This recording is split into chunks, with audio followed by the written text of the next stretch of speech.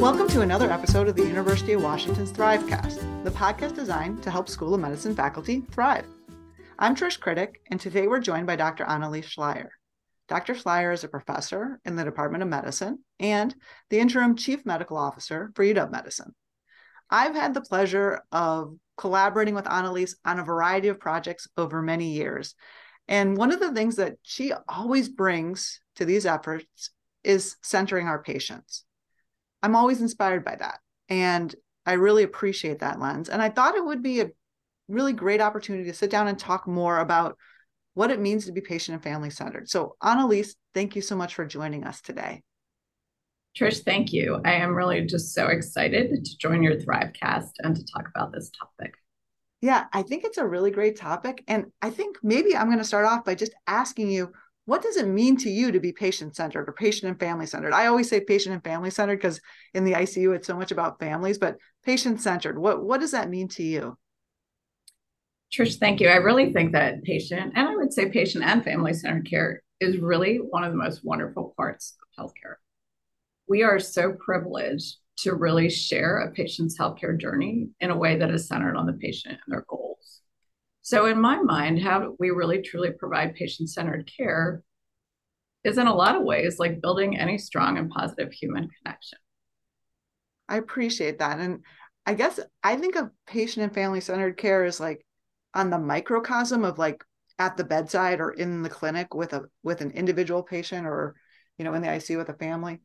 And I also think of it on the kind of systems level. So maybe we can talk about both of those. I'm going to start by talking about like, how do you do patient-centered care when you're individually taking care of patients? What's your approach to that? So I think it's a great question. And I love thinking about this.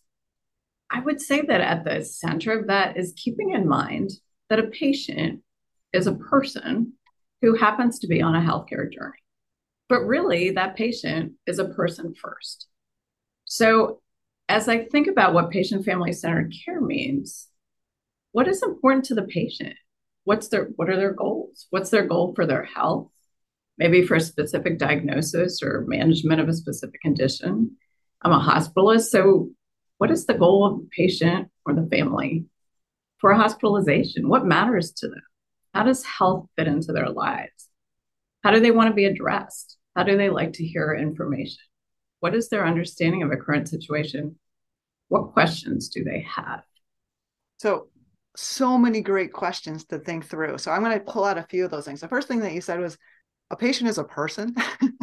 And one of the things we do in the ICU is we make these posters that are called Get to Know Me, where we actually have pictures of the patient when they're not a patient, when they're in life. And one of the things I love about that is it helps us break that image of the person who's sick in bed in a hospital gown, and we see them at their daughter's wedding or skiing or whatever it is they do. And I really appreciate that kind of, this is a person.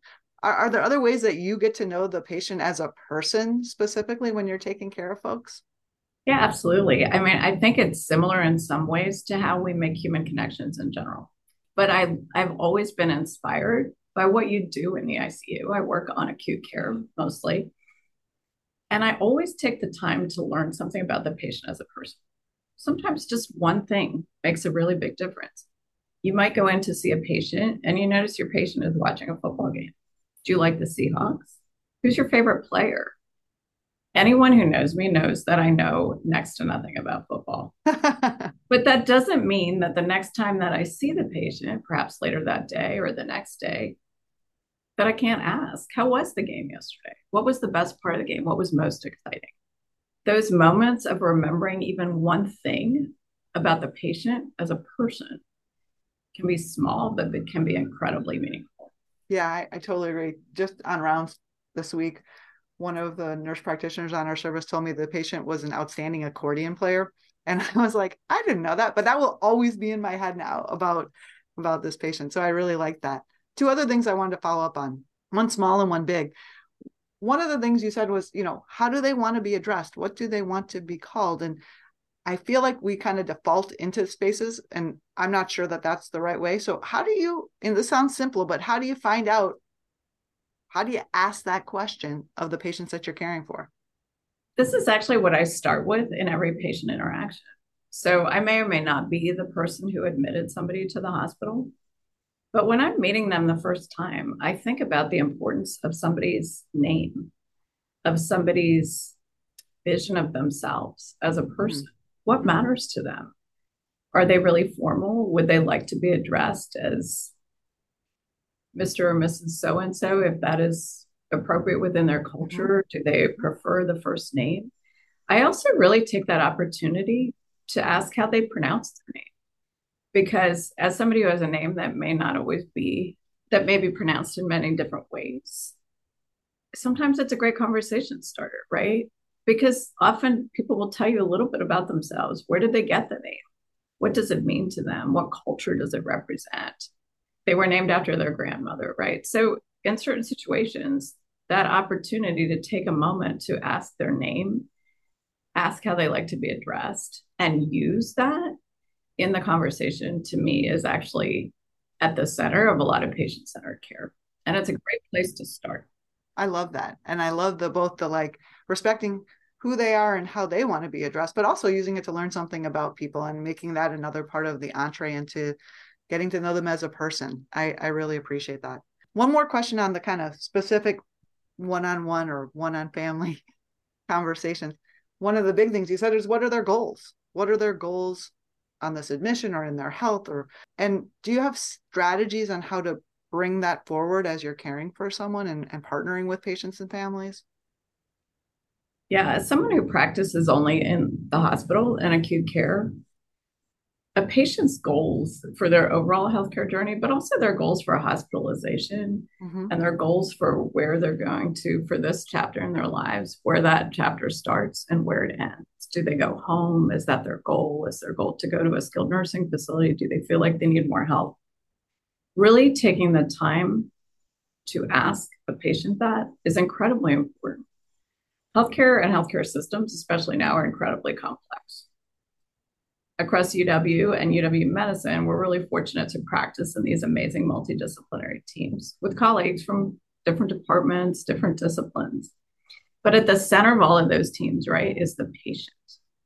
And whatever we do to really understand the goals of the patient in that context, again, their goals for a specific chapter in their lives, their goal for that hospitalization, really can help to inform how we as a team work together to actually approach our diagnostic, our management, our planning approaches in a way that meets the needs of the patient. So the sooner you have an opportunity to engage a patient and ask patient, if possible, or surrogate if the patient can't personally communicate this information, I think we do a much more patient-centered approach to our care, which is really more impactful for them.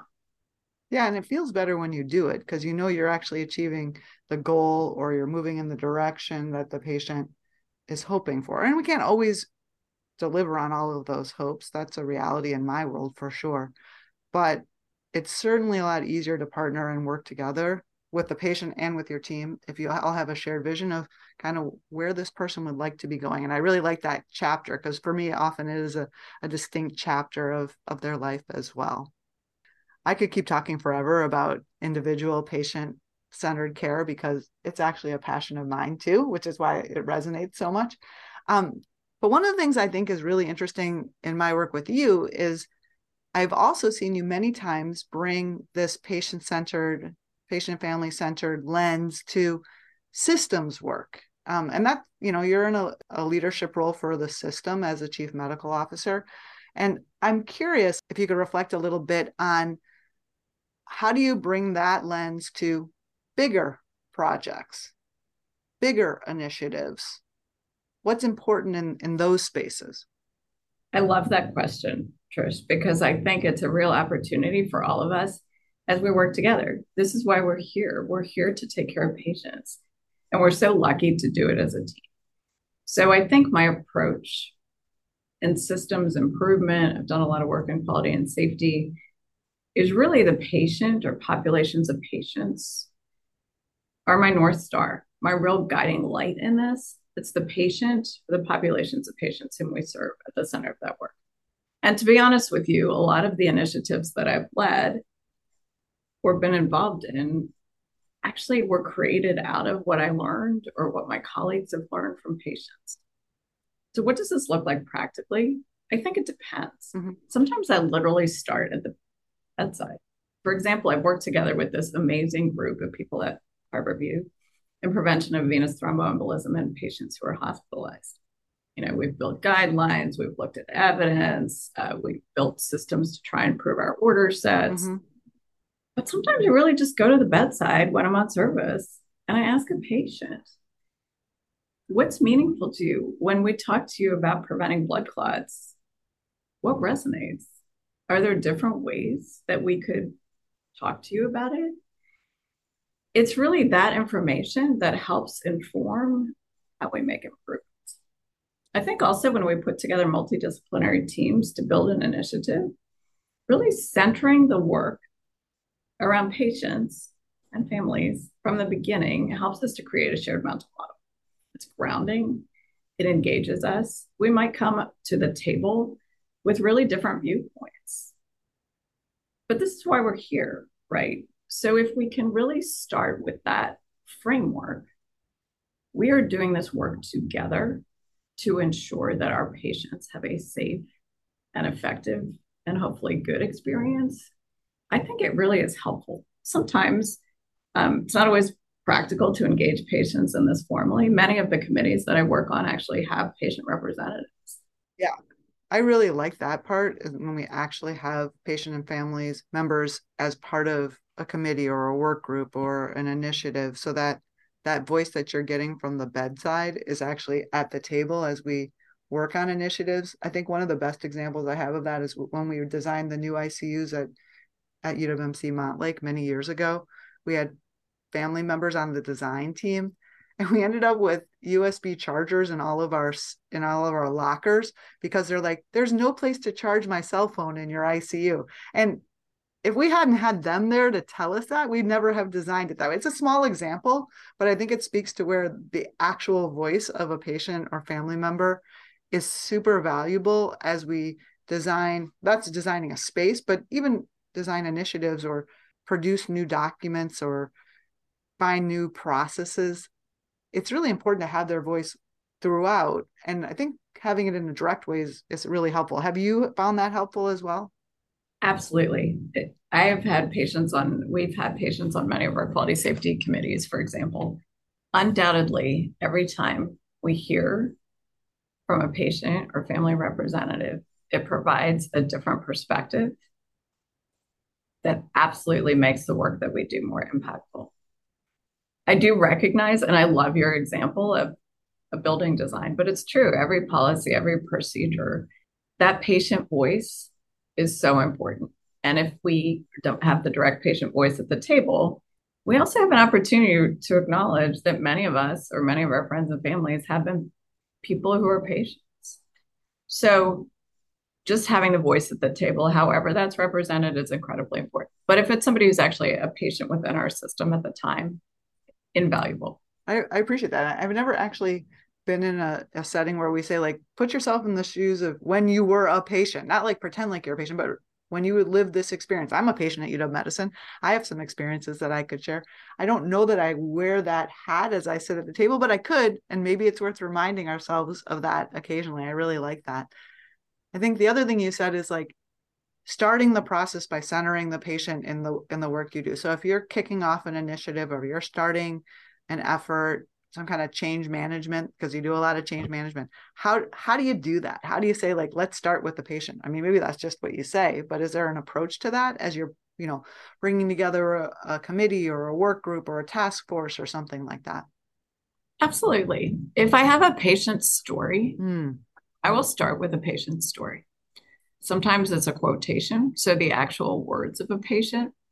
Sometimes it is a story that represents a certain clinical scenario. And then I take the time to say, really, as a team, as we are building this team, let's remember that really our patient, an individual patient, our group of patients, they're really at the center of our team. So let's keep this in mind as we move forward to this. Sometimes I'll ask for reflections, right? What does it feel like when you're participating in a committee, right? You might come to the table frustrated about a process, but undoubtedly you can turn some of that frustration to motivation if you remember why we're doing this. I completely agree, and I really like that. And I strongly endorse the use of stories. I think stories are a great way to win hearts, but it also is a great way to put people in that place of remembering why we're here, as you've said so eloquently. You've already given a bunch of examples, but I'm wondering if you have other thoughts on, specific ways for people to incorporate patient and family-centered care into the work that they do, whether that's the care they provide or the leadership or administrative work that they do or the teaching that they do, any of those spaces. Do you have like specific strategies or behaviors that you'd say, hey, try these things out to be a bit more patient and family centered? Yeah, I love the question. I think patient and family centered care, as part of the magic and the fun of healthcare and practicing medicine, is also a real opportunity to learn and to learn continuously. Mm-hmm. So I would say there are approaches that you can start with to consider the patient and family at the center of your team, at the center of your own work, at the center of your committee work, but also see it as an opportunity to learn continuous, right? So different patients have different goals. They relate to you, to teams, to healthcare differently. It's informed by who they are, who you are, their backgrounds, their prior experiences, how are they feeling? So with any good improvement opportunity, reflect, right? What went well in this interaction? I admitted a patient. I am discharging a patient. What is going well? Something always goes well. And I think, to me, it's a great opportunity. Ask the patient. The patient's there. What was that like for you? How did that conversation go? Are there ways that I might have communicated that differently, that I could have asked you that question differently?